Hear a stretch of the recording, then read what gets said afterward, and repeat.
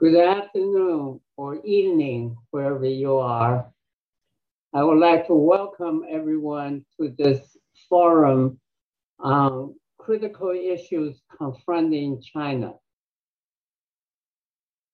This forum has been focusing on China's rise and its domestic economic, social, and political developments, as well as U.S. and China relations.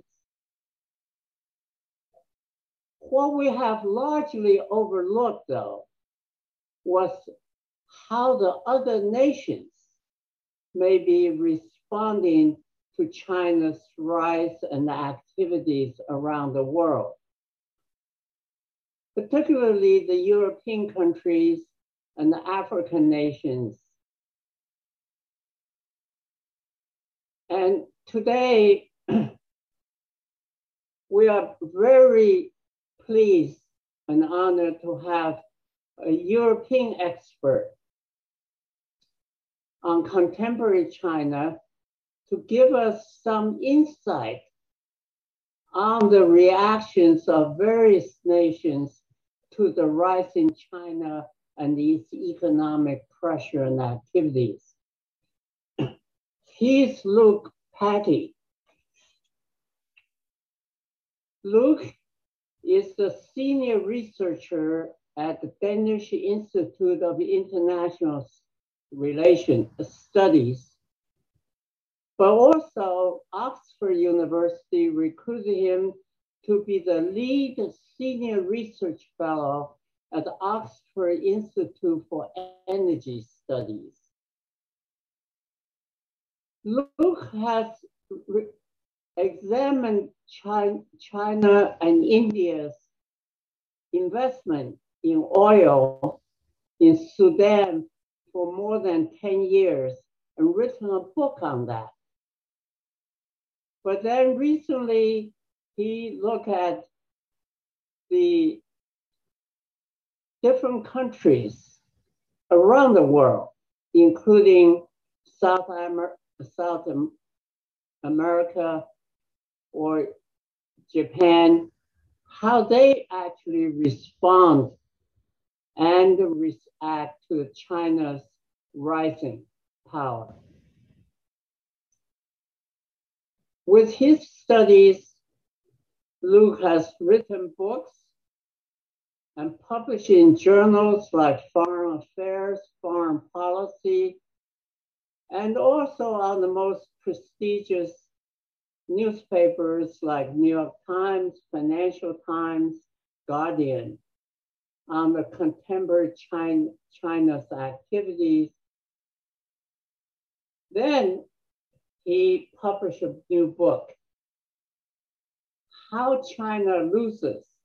That's going to be the main focus of his topic today. And that book is published by Oxford University Press. I have read the book. I'm particularly gaining the understanding of the complex role China plays in Africa, or particularly in Sudan. For example, China not only invests in Sudan's oil and trying to explore and produce the oil and energy, but China has to deal with the rivalry and war between the rebels and the Sudanese government. At the same time, China plays a third role. Chinese soldiers serve in the UN peace force that's stationed in Sudan. This is the kind of insight that Luke has given us, the complex role China plays in its foreign economic relationships. So without further ado, I'd like to turn the session over to Luke.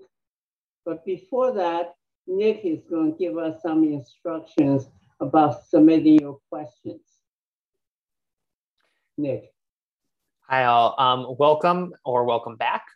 If you've been here before, you know the drill. If you haven't, there's a Q&A tab at the very bottom of your screen. If you have any questions throughout the talk or during the Q&A section, just type your question in there.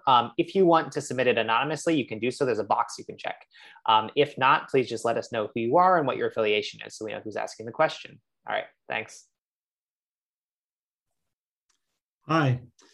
Well, thanks so much for that kind introduction, Professor Xiao. I'm very grateful for this opportunity to speak with the group today at the Fairbanks Center, and I'm really thankful to the organizers for having me.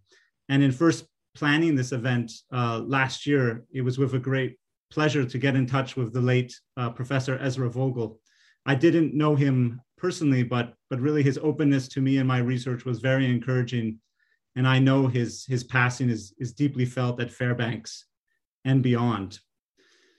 Now, as someone who has followed China's rise in the world for some years now, I'm often asked to explain China's perspective here in Europe. I'm often asked what lessons China is learning from its experiences in the world. And I'm, expected to divine what China's future behavior might be. Answering these types of questions is one of the jobs of sinologists who work in international relations and politics, but I'm not one. I can rarely, provide comprehensive responses to what China might be thinking or what it might do. Rather, for myself, and I think a growing number of researchers across various fields, we did not go out seeking China. Rather, China came seeking us because China's global presence has expanded so rapidly and so strongly in recent decades that it's important to all fields of studies. And my first encounter with China was in the form of Chinese national oil companies in Africa, where I studied their impact on Sudan and later South Sudan, as Professor Xiao mentioned. And understanding the interests and aims of Chinese actors is, of course, highly important. But my main focus is really on the perspectives of the rest of the world towards China, what lessons other countries are learning about engaging China, and where these relations might be headed in the future. And this is the perspective I take in this book. It's not particularly to understand what China wants, but more so what the world wants from China. So I hope this presentation and our discussion, particularly afterwards, can help to bridge some of these perspectives going forward. So what I want to do in the next 40 minutes or so is, first of all, discuss some of the motivations of my work, of this book in particular. I hope my slides are now visible. And then I want to go over basically 3 questions about China's rise that I think deserve rethinking when we look at its various roles around the world. And finally, some conclusions of my work. Sorry about that. So,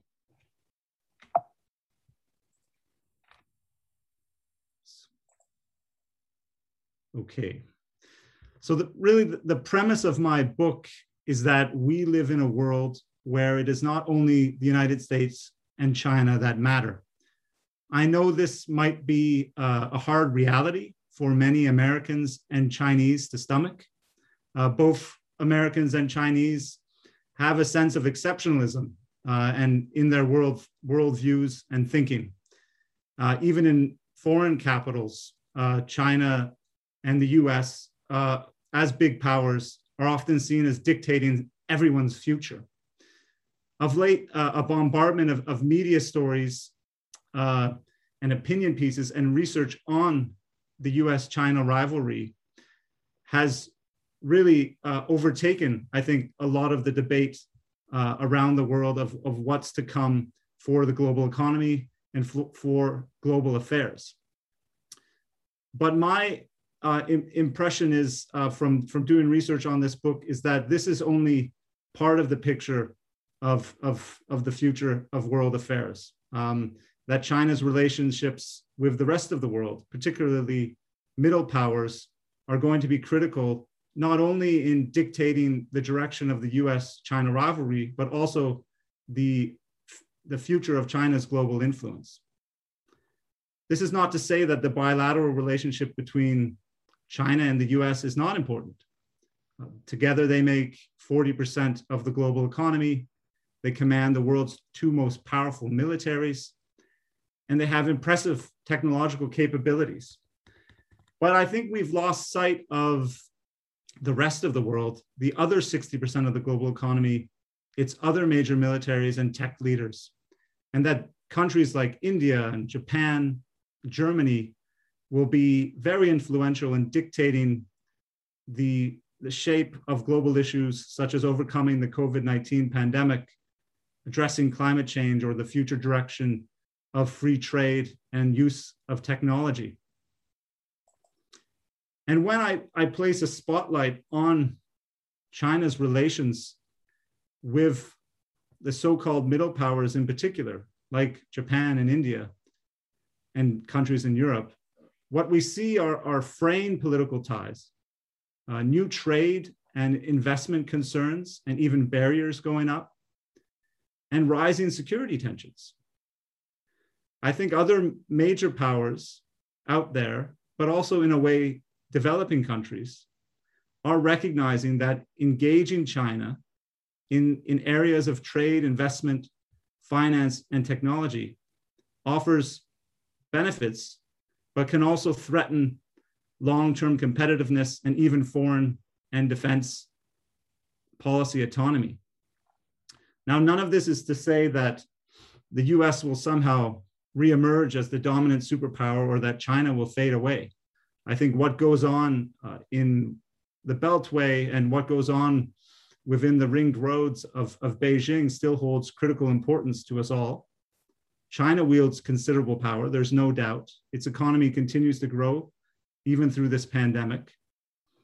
And it's advanced its influence, particularly in emerging markets and developing countries in Africa, in Latin America, and developing Asia. But even in these regions, China faces new, difficult challenges. So China is not preordained to dominate the future. And rather than look at US-China rivalry alone, rather than see one of these countries as omnipotent, I think we need to take a deeper look at the diversity of power out there today, because that's what I think will ultimately shape China's future direction in global affairs. So there's really no better place to start to look at China's global influence than to look at its global project, the Belt and Road Initiative, that I'm sure many of you are familiar with. This is Xi Jinping's project of the century. This is the Chinese president's foreign policy signature. And it aspires to harness hundreds of billions of dollars to finance and build various types of infrastructure, transport, energy, communications, but also to connect China to the outside world through industrial corridors, manufacturing links, and develop Chinese tech standards. The BRI arrived in much of the global South with much fanfare and appreciation. With some notable exceptions, particularly a certain populous neighbor, China's star shines quite brightly in emerging economies and developing countries. Yet, I also think the Belt and Road is facing some challenges, and that we're not necessarily asking the right questions about its impact. Because I think the debate on the Belt and Road in the United States in particular, centers on whether the infrastructure finance it offers sets a debt trap for host countries or is simply just business. Now, some argue that China's finance is purposely designed to ensnare partners in high debt so that China can then take control of strategic assets such as ports and railways. Others, though, see China's Belt and Road as simply commercially driven without too many strategic aspirations. More than anything, however, the Belt and Road, I think, is a promise of win-win economic growth and development that China is making to its partners. And this is really the dream that an East African diplomat shared with me when we met in Beijing some years ago. And like many foreigners, our conversation was on what was going on around us in the Chinese capital, the modern futuristic skyscrapers and infrastructure, and the great leaps that China's made in its development in the last several decades. And for this African diplomat, China offered an alternative path for his country to follow, one that didn't have America or the West's political conditions and lecturing, but brought economic development nonetheless. And this is how Xi Jinping has presented China's engagement with developing countries. At the Forum on China-Africa Cooperation in 2018, he called on African countries to step on the express train to China's development. So I think that President Xi wants the Belt and Road to build China's political legitimacy in the world through, in particular, building new infrastructure and developing new trade, investment, and technological links. At the recent Boao Forum, Xi even called for the Belt and Road's rules and standards to be expanded upon. China is becoming more confident in expressing that it wants its rules and standards to grow in the world.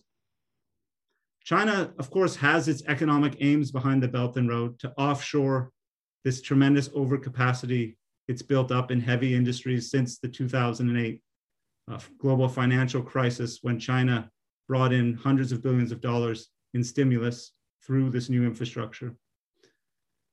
And many developing countries very much need this infrastructure and they welcome it.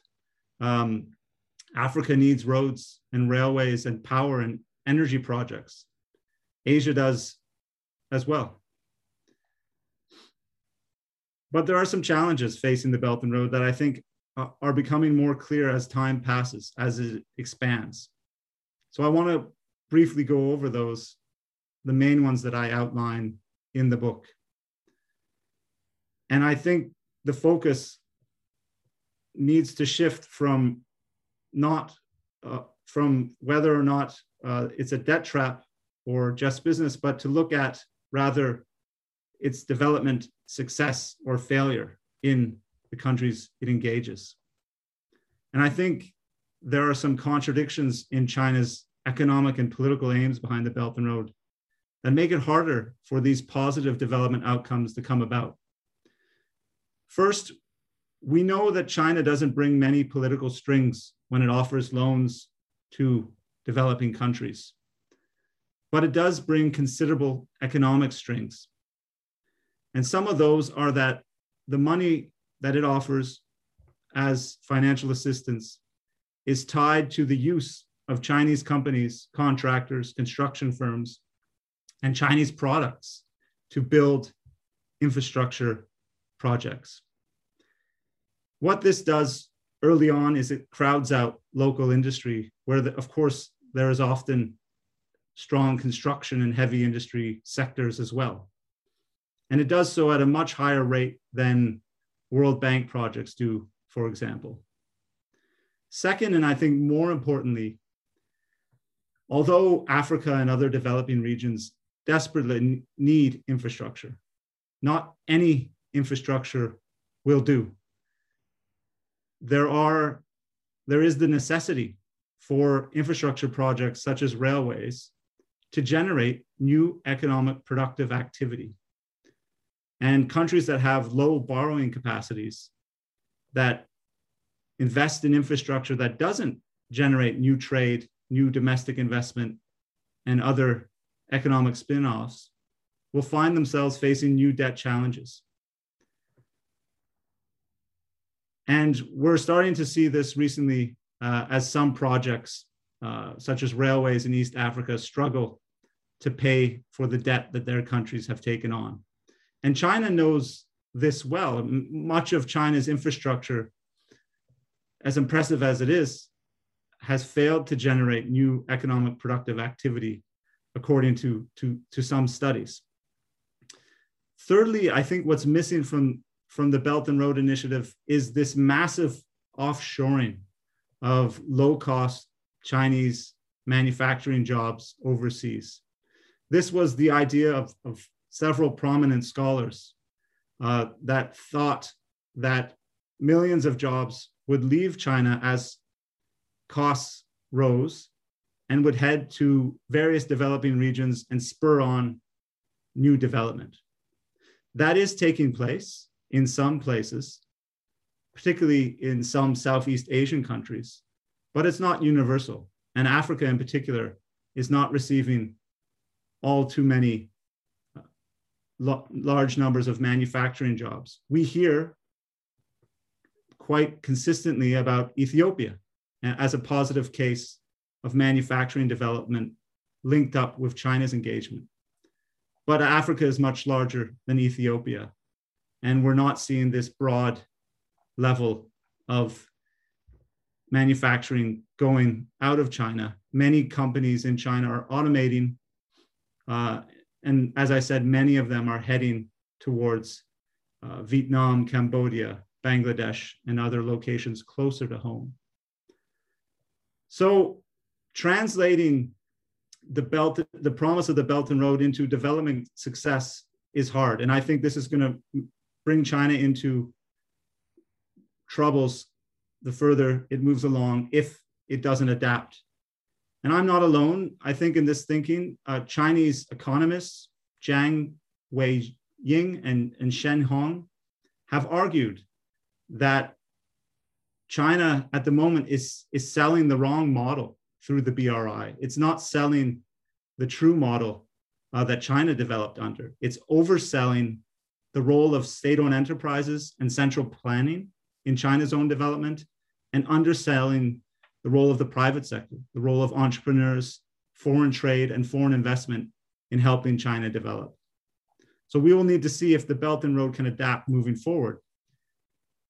Currently, however, we see sharp drops in some of the official finance that China's offering through the Belt and Road. Now, the Belt and Road could come back as a digital health expansion, but I think this first act with its strong infrastructure thrust is coming to an end.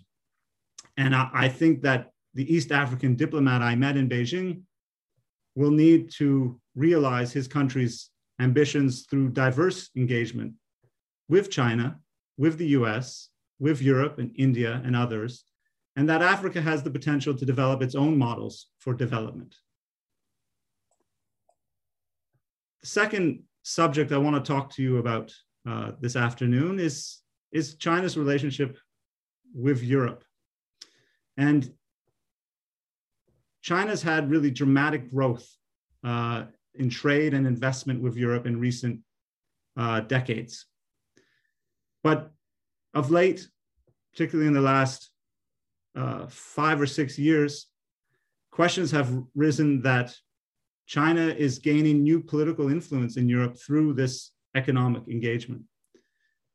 And on your screens, you see a picture of Danish police not too far from where I'm sitting today, ripping a Tibetan flag out of a Danish demonstrator's hands during the visit of Hu Jintao here to Copenhagen in 2012, the former Chinese president.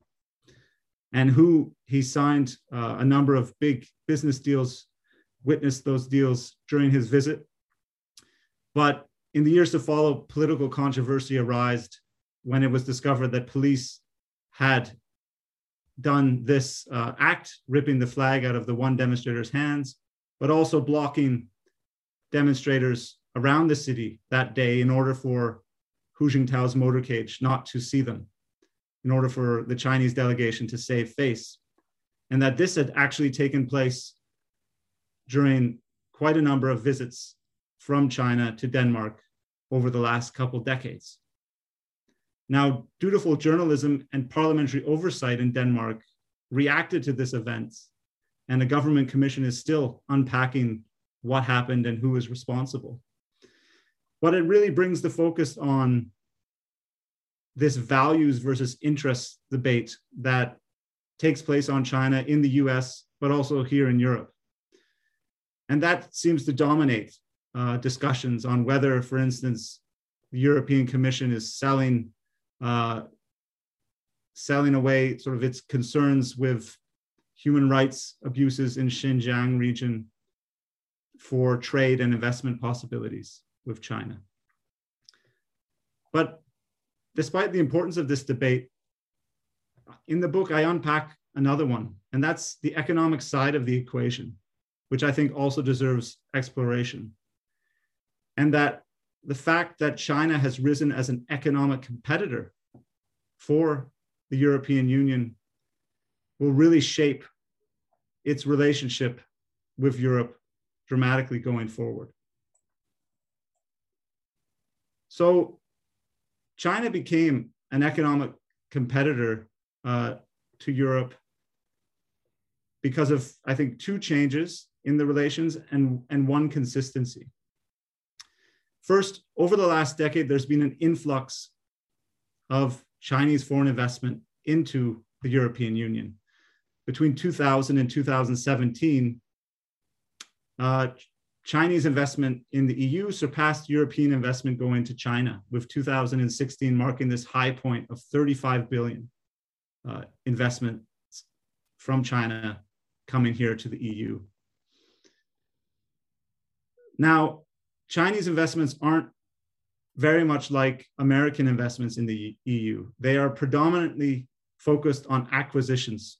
Only 5% of Chinese investments between 2010 and 2019 were actually classified as greenfield investments, developing new factories, service centers, and other activities that tend to build more jobs and growth. So the second change that happened on top of this new investment was that these investments were launched at a similar time that China released its Made in China 2025 industrial policy, which basically outlined a plan for Chinese companies to overtake their competitors in advanced manufacturing at home and abroad. So as European leaders were seeing new Chinese investments coming into Europe, buying European companies, many of them in advanced manufacturing, they also saw China come out with its new policy, Made in China 2025, to compete with European, East Asian, and American manufacturers.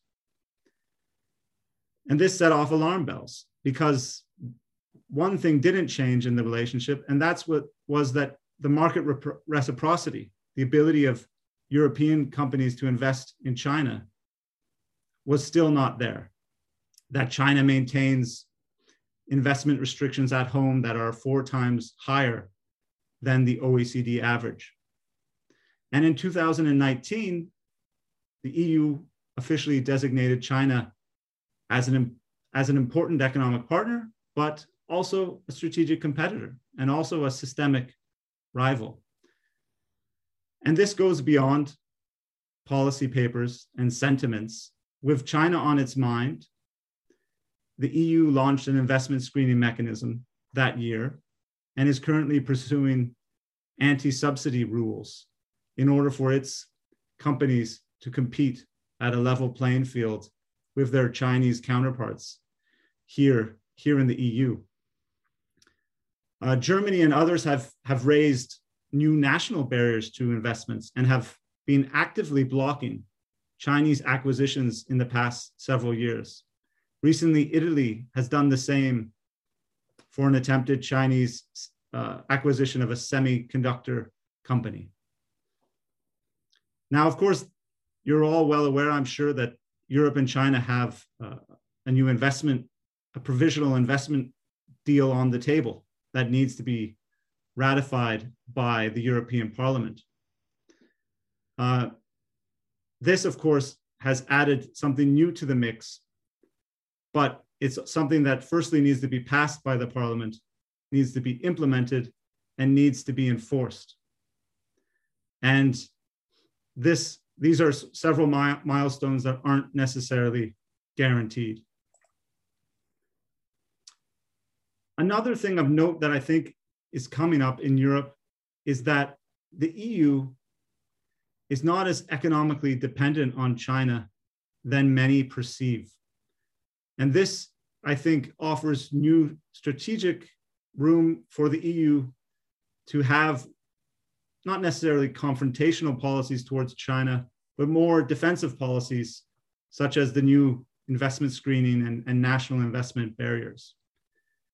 Because although the EU and China trade around 1.7 billion euros each day, the EU trades 30 billion euros in total each day.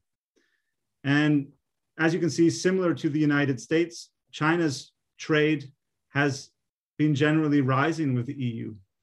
But at the same time, when you put this growth with China and the United States into the broader picture of European internal and external trade, you can see that all the external partners fade away because European internal trade represents around 2/3 of total trade.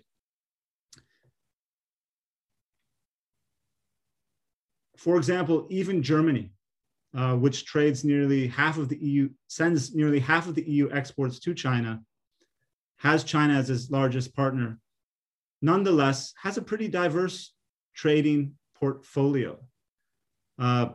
China represents around 8% of German trade, but the US is right behind it with 7%. So is the Netherlands, so is France, Poland, Italy, and other partners, very close by to the levels that China trades with Germany. And this makes for quite a diverse group, not a dependency on China that I think is often argued and in the media. But I think what has made the difference is that corporate interests, particular corporate interests in Germany, still have higher sales dependencies on China. So this includes companies like Volkswagen and others in the automobile industry and machinery industry in particular, that have an average of around 15% of their sales revenues coming from China. So there's a debate underway, I think, even to this day in Europe, that's trying to unpack this economic relationship with China and realizing that corporate interests do not always advance national interests. That even the German Federation of German Industries estimates that 2% of jobs are generated from trade with China, that the EU is seeing its share of global manufacturing steadily decline, and that even large European companies are starting to see strong Chinese competition, both in China, but also in third markets. The most striking example is the rise of Huawei here, undercutting the market share of Nordic telecommunications companies, Ericsson and Nokia. And in the future, we see Chinese electric vehicle makers and automobile companies like Geely and BYD and others possibly competing with the large German firms like Volkswagen. So some may see China driving a wedge between the US and the EU, but I think there's still quite a way for this new investment deal between China and the EU to be passed, and that there's still considerable disillusionment with China nonetheless.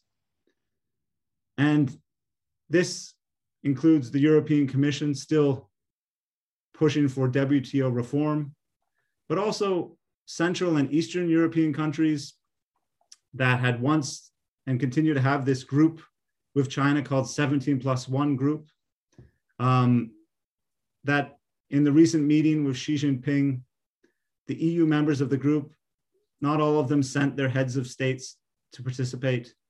And Lithuania has indicated that it would be leaving the group altogether. That these countries in Central and Eastern Europe, many of them haven't seen strong trade and investment grow with China since making this group. And that they're not interested in loans, but interested in opportunities in the Chinese marketplace and Chinese companies coming to their countries to invest. And that hasn't been panning out as they hoped.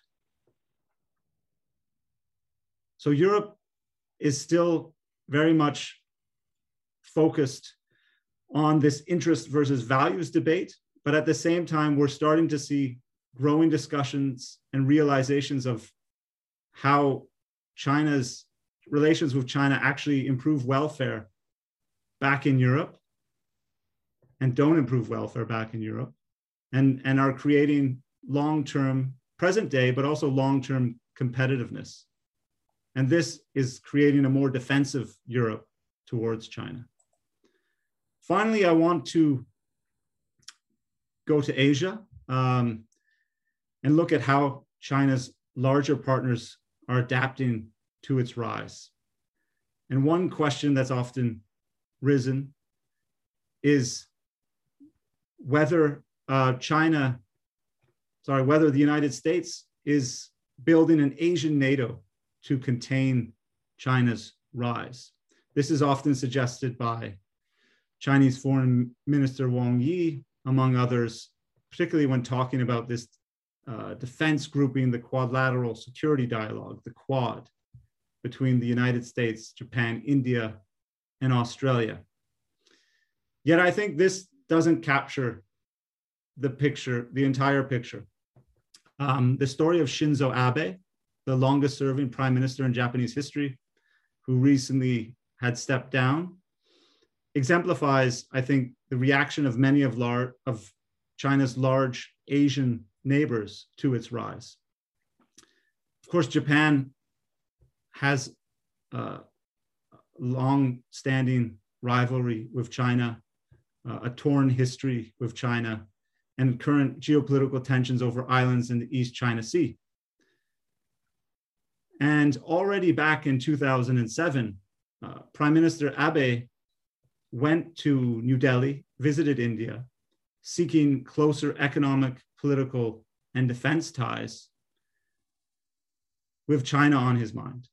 And speaking to the Indian parliament some 13, 14 years ago, he called on a dynamic coupling of the Pacific and Indian Oceans as seas of freedom and prosperity. And of course, India and Japan share democratic values, and there are economic prospects between the second and the third largest economies in Asia. But it was a concern with China that brought these two countries together on defense cooperation.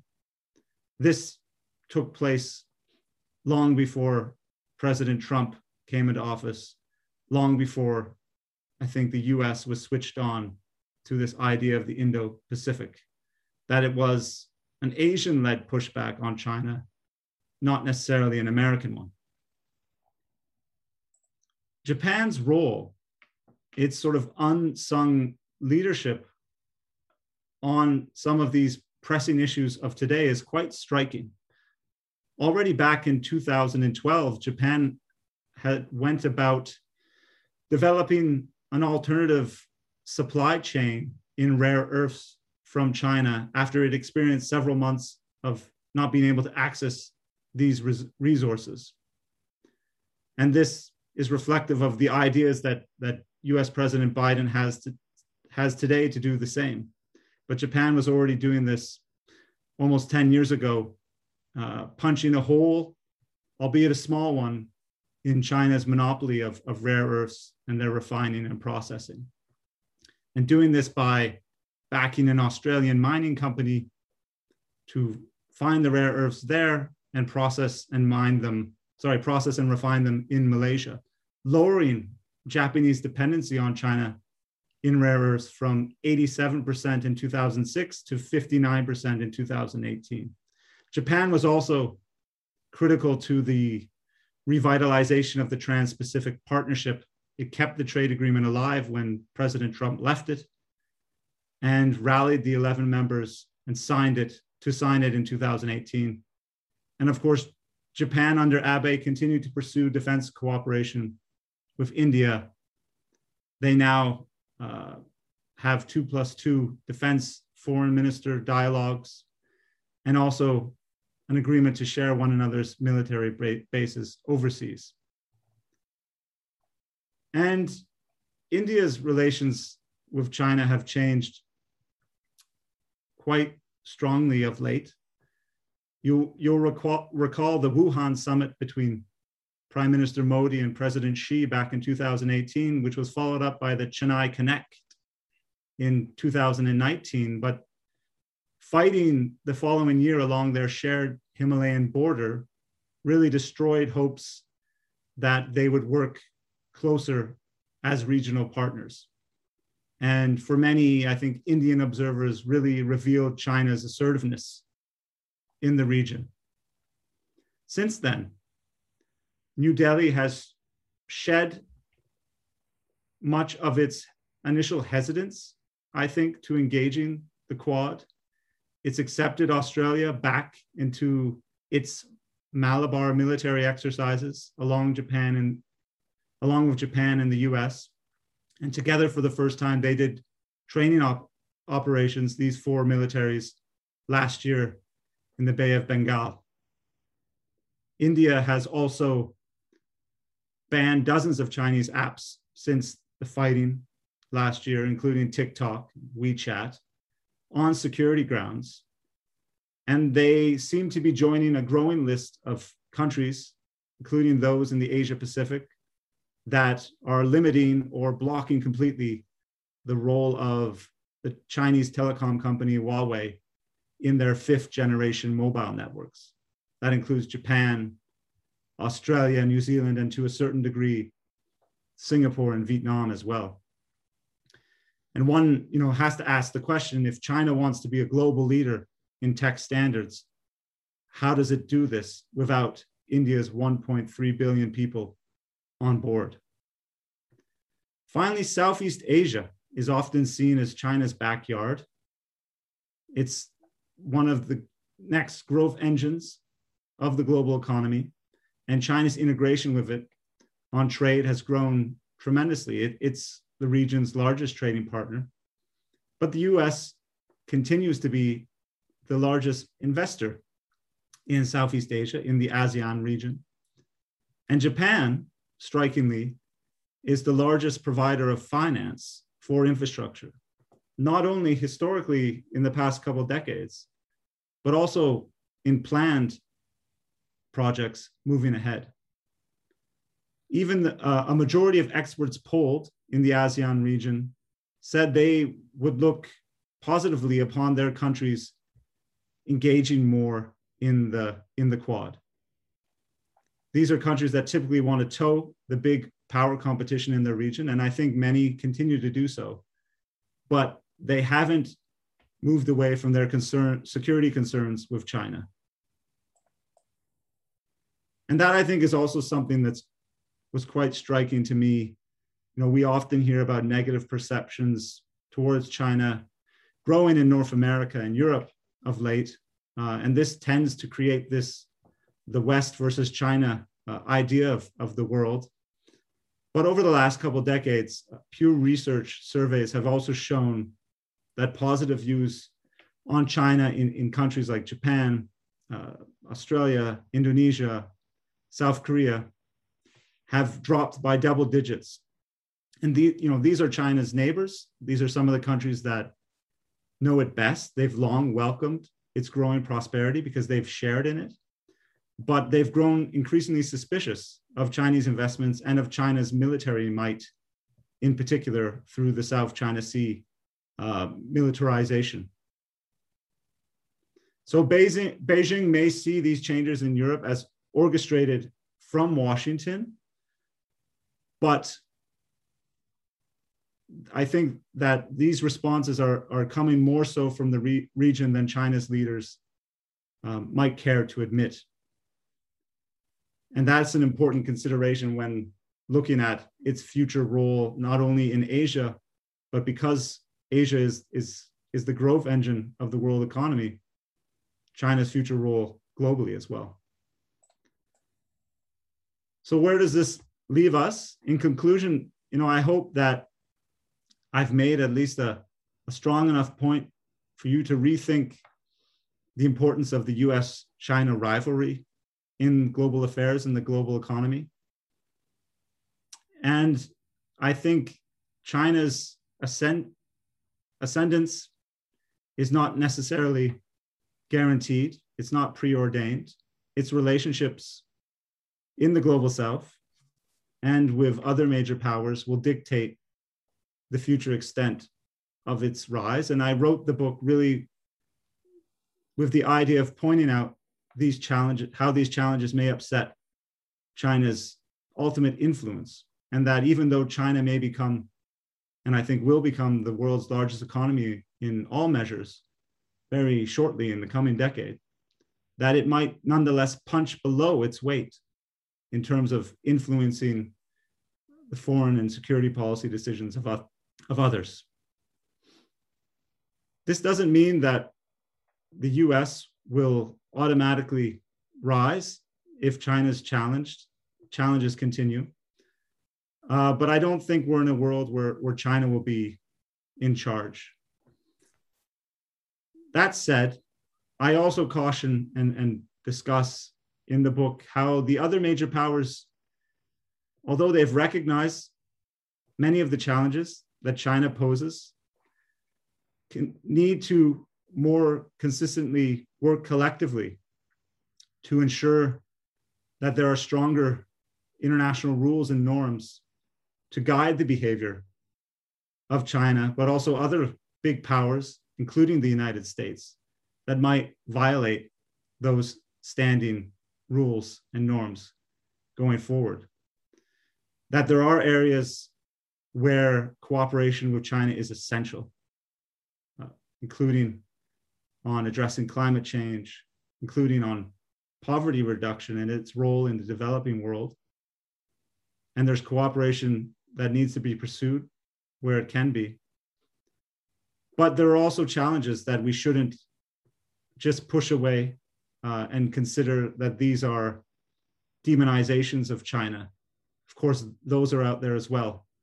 But I think the rest of the world, particularly these major powers that I've discussed today, are facing their own issues with China that are separate from the US-China rivalry. And I think Washington and Beijing, of course, need to try to accommodate one another in international affairs, but other foreign capitals, New Delhi, Tokyo, Berlin, and elsewhere, can still play a larger role in global issues that moving forward that I think they're often not given credit for in the American debate. I'll leave it there. Thanks for your attention, and I look forward to your questions and discussion. Thank you, Luke. That's a very concise and interesting and well-organized presentation. Thank you. You cover the whole world and about the reactions and the pushbacks, you might say. I noticed my colleague, the co-leader of this forum, Bill Overhaul, has unmuted himself. So maybe he wants to ask the first question. I'll pass for now. Thank you very much. Oh, okay. Thanks for a very good presentation, Luke. Let me, before I turn to the questions, you have quite a few questions posed already. I would like to start with my question. You gave an excellent presentation about China's economic actions and also foreign policy. And now the countries are really, I will call, awakening to what's going on and the pausing. And also maybe there's some pushback, okay? But my question is, do you think in Europe there could be a unity of action? Because you point out some facts that Germany have particular interest, and then let's say Norway and other countries may have different interests. Could EU act in unity to push back China? It's a great question. It's a difficult one, of course, too. And I think the answer is that unity in European EU foreign policy decision making has always been ideal, has always been an ideal goal, but it's not a very realistic one on many issues, including China. But that being said, we have seen some particularly defensive policies pass the EU, and that EU countries are working quite collectively on them, including the investment screening, including many new national barriers to outside investment, including today more news about potential new anti-subsidies legislation that might cut off more Chinese investment from within the EU. And I think, this points to the possibility, already the realization that some of China's avenues to increase its technological capabilities through acquisition have been cut off. China, of course, still attracts great foreign investment. It still has its own domestic innovation. But we now have to look at the fact that the EU has pretty much joined the US and Japan in being very cautious about Chinese investment in advanced manufacturing and high technological industries. So I think there, on the economic side, on the defensive side, the EU is, in a sense, acting as one. The question of whether it can act more offensive, not necessarily confronting China, but advancing its own interests proactively in the world, is a more difficult one for the EU. We've seen several large countries, including Germany, France, the Netherlands, pass new policies on the Indo-Pacific and engaging a broader Asia in trade and investment, but in also defense and security issues. And the EU has passed its own strategy. Now, what we now need to see is whether that actually moves forward in actuality. And that's something I think we should watch and see. The EU has recently announced a new cooperation with India on infrastructure globally. But it also had announced one with Japan just a couple of years ago that didn't seem to go anywhere. So there is that challenge for the EU to work collectively. Part of the issue will be whether it can settle these debates internally, whether it can solve its issue with some countries, including Hungary, that have been blocking some of its policies on human rights and recently an extradition policy change. So that's definitely there undermining the collective force of the EU, but I think the EU can still do much in smaller groups. Okay, thank you. That's a very full explanation. Let me go to the questions asked by the audience. I will start with a question by Yang Gaofu. He or she is quoting the former Deputy Assistant Secretary of Defense, stating that interest, I'm quoting the question, interest, not values, should guide American-China strategy. In your talk, you discussed in Denmark about the values, how that drives the conflict and tension between Denmark and China. And here's a statement that says, interests, not values, should guide at least Americans' China strategy. Does that apply to European or other countries? I think so. I think, I can talk about the EU experience. I think it is interests that have most strongly nuanced Europe's view of China, made it more defensive, made it more aware of the competitiveness that China now presents to European industries. And that has been the driving force in Europe's new policies on China. I would say that, frankly speaking, values, human rights, democracy promotion are still, not the priority compared to those economic considerations. That said, values still play a role in the relationships of many European countries towards China, because they drive public attitude towards China, which puts up, to a certain degree, some barriers in the decision-making that political leaders here can make with China concerned. And China has become, China's embassies and the Chinese government has become much more engaged in societal issues here in Europe. Pretty often minute issues, such as an embassy calling on a film festival to not show a film about Hong Kong or about China's human rights issues.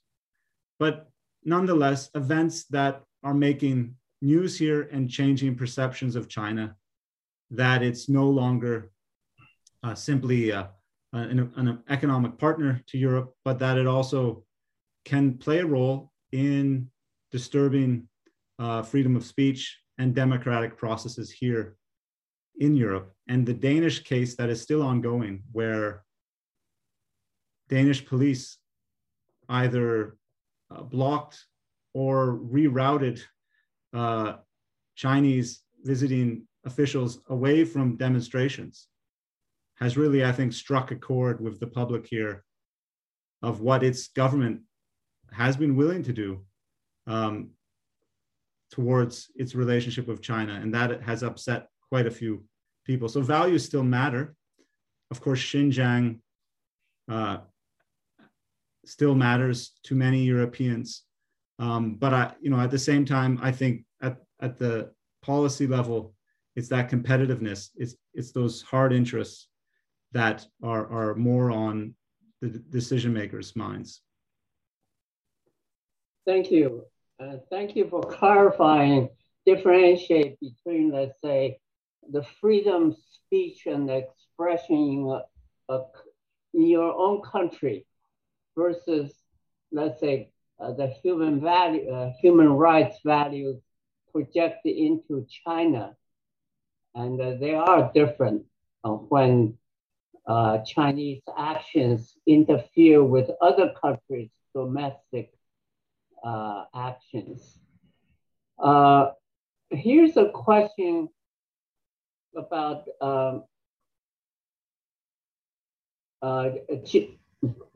from Liang.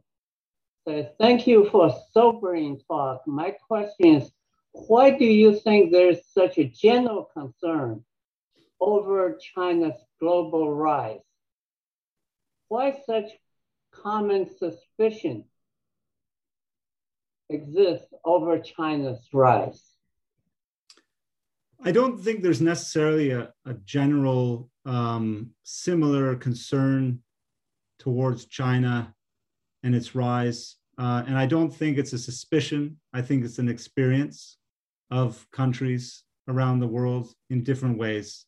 So I would say, for example, in Europe, as I discussed in the talk, I think it's definitely driven by one of competitiveness and concern with European competitiveness toward when facing China's innovation and growth in China and the world, and that might undermine European welfare.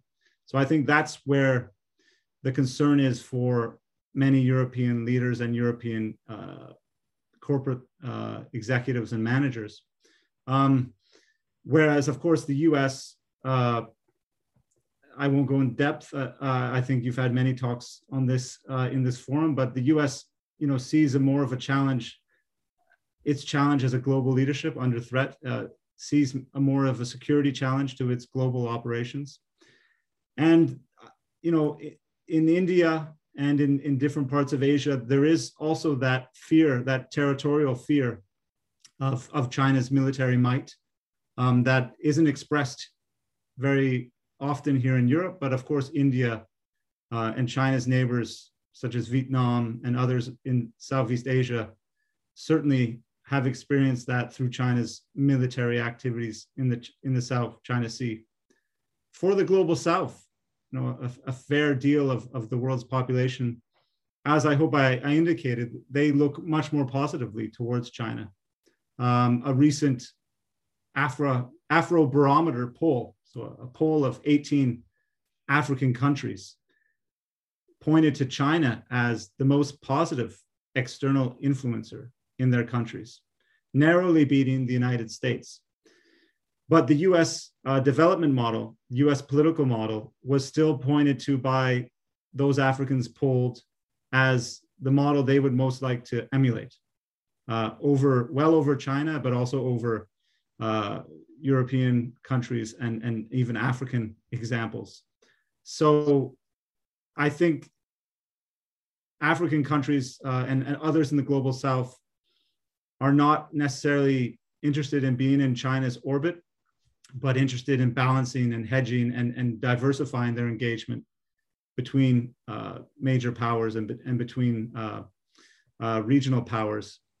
So there's nonetheless some concern among constituencies in those countries of a Chinese dominance. And I think so, therefore, we don't have the same type of general concern out there, that it differs from place to place.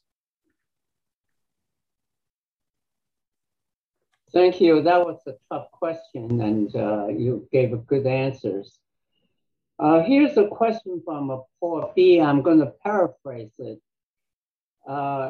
He said China makes economic demands and not political demands. And China used incentives like foreign aid to induce other countries. But also China punish other countries when their trade or actions do not please China. He asked, is the resentment and the pushback from the countries is because China punished these foreign countries economically? Right. Well, it's a good question. So over the last, I would say, 10 years or so, we've had a growing list of countries that have had China use sort of economic coercion against them, often, in the form of trade restrictions that are in gray areas of health and sanitary reasons, but blocking, for instance, Philippine bananas from coming into China because of then the Philippines' then decision on the South China Sea and tribunals ruling, or much more recently, of course, blocking a long line of Australian exports into the Chinese market through new tariffs and other restrictions, and Canada as well. And I think, of course, this fuels negative perceptions towards China in these countries. There's no doubt about that. In Australia, of course, this has built on deteriorating relations in recent years. So it didn't start with this economic coercion. It didn't start with Australia's call last year for an independent inquiry into the COVID-19 outbreak. There was sort of growing tensions on different issues, the role of Huawei, the allegations of foreign interference in Australian politics coming from China. But of course, the economic coercion builds on this. And it strikingly, I think, what is interesting about it and what I write about in the book is that I still get a sense, again, I started this talk with cautioning people towards my understanding of China's intentions and future behavior. But when I look at these different cases, Australia, Canada, Norway was also targeted by Chinese trade coercion. In each case, China doesn't really put comprehensive sanctions or comprehensive measures on these partners. It actually is very selective in the industries it picks. And my hunch is that it does this to not upset its own economic growth. And my hope is that this means that there's still room, I think, for negotiation to improve ties, because China's not overly upsetting these economies. What many feared would be sort of a losses of tens of billions of dollars for the Australians over the last year has simply been in the single digits. Of course, people's livelihoods are upset if you're an Australian winemaker or a lobster fisherman. But China didn't turn away Australian iron ore. For Canada, for example, Canada is the largest canola producer in the world. China blocked this for some time, but opened up again when it had food security concerns. It blocked Canadian pork for some time, but opened up again, seeing the ramifications of the African swine flu in China, wiping out 40-50% of the Chinese pig population. So it's important to recognize in these instances of economic coercion that China has interests too. China has trade interests, investment interests that it's not too keen in upsetting. And I hope this offers some way for negotiation, because China hasn't done what the US has traditionally done and put strong sanctions, comprehensive sanctions on those that cross its foreign and security red lines. But it has upset views of China in these countries, and it might, even when the trade measures are released, these views don't necessarily go away at the same speed. Yes. Here's a question. It's a comment, and you may want to take note from an anonymous person. He or she said, I was struck by the graph you showed of the EU, China, and US trade relative to the intra-EU trade. He's asking, is this a fair comparison? You're comparing the trade internally with external trade. And if you compare the Chinese and US domestic trade with this external trade, what kind of picture will you get then? Great question. And I'm so encouraged when we move forward in unpacking this economic relationship, because I think for too long, we have been living in sort of a, in a gold rush period where we believed, there was only growth and gain to be made in engaging China. And of course, we should continue to engage China. I don't suggest any decoupling, but I'm glad that we're getting more nuanced in our understanding of the economic relationship. And that question helps us because I think China's own dependency on external trade has been dropping in recent years. And that, in turn, I think allows it some more flexibility when it wants to coerce other countries. I don't think, as I said, it's at the level that it could be because China is still sensitive. But if Xi Jinping is successful in China's growing self-sufficiency, because the Chinese market is massive, it's very diverse, and if China is able to lower its dependency more and more on external trade, then I think we might see its coercion increase in the future. We might see it take a more American line. So I don't think it's an unfair comparison. I think we should make that comparison with China's, the importance of Chinese external trade, and American, how important the American domestic market is compared to its external economic links. That's definitely worthwhile to do. And I think for me, it was important to make the European one, because, the EU is a common market, but these are still sovereign countries in many respects. So they do differ from China and the US. But it was important for me to indicate that their growth, their economic basis is here in Europe. It's not in China, it's not in the United States, it's not anywhere else. And that could be said for China and the US as well, certainly. Okay, thank you. Because of time limit, I think this is going to be the last question. This question is raised by Lawrence Sullivan. How has the previous US action on trade with China, particularly raise the tariff, affect common approach to China? In other words, the common pushback to China. I think the trade measures advanced under President Trump undermined America's possibilities to work with its outside partners.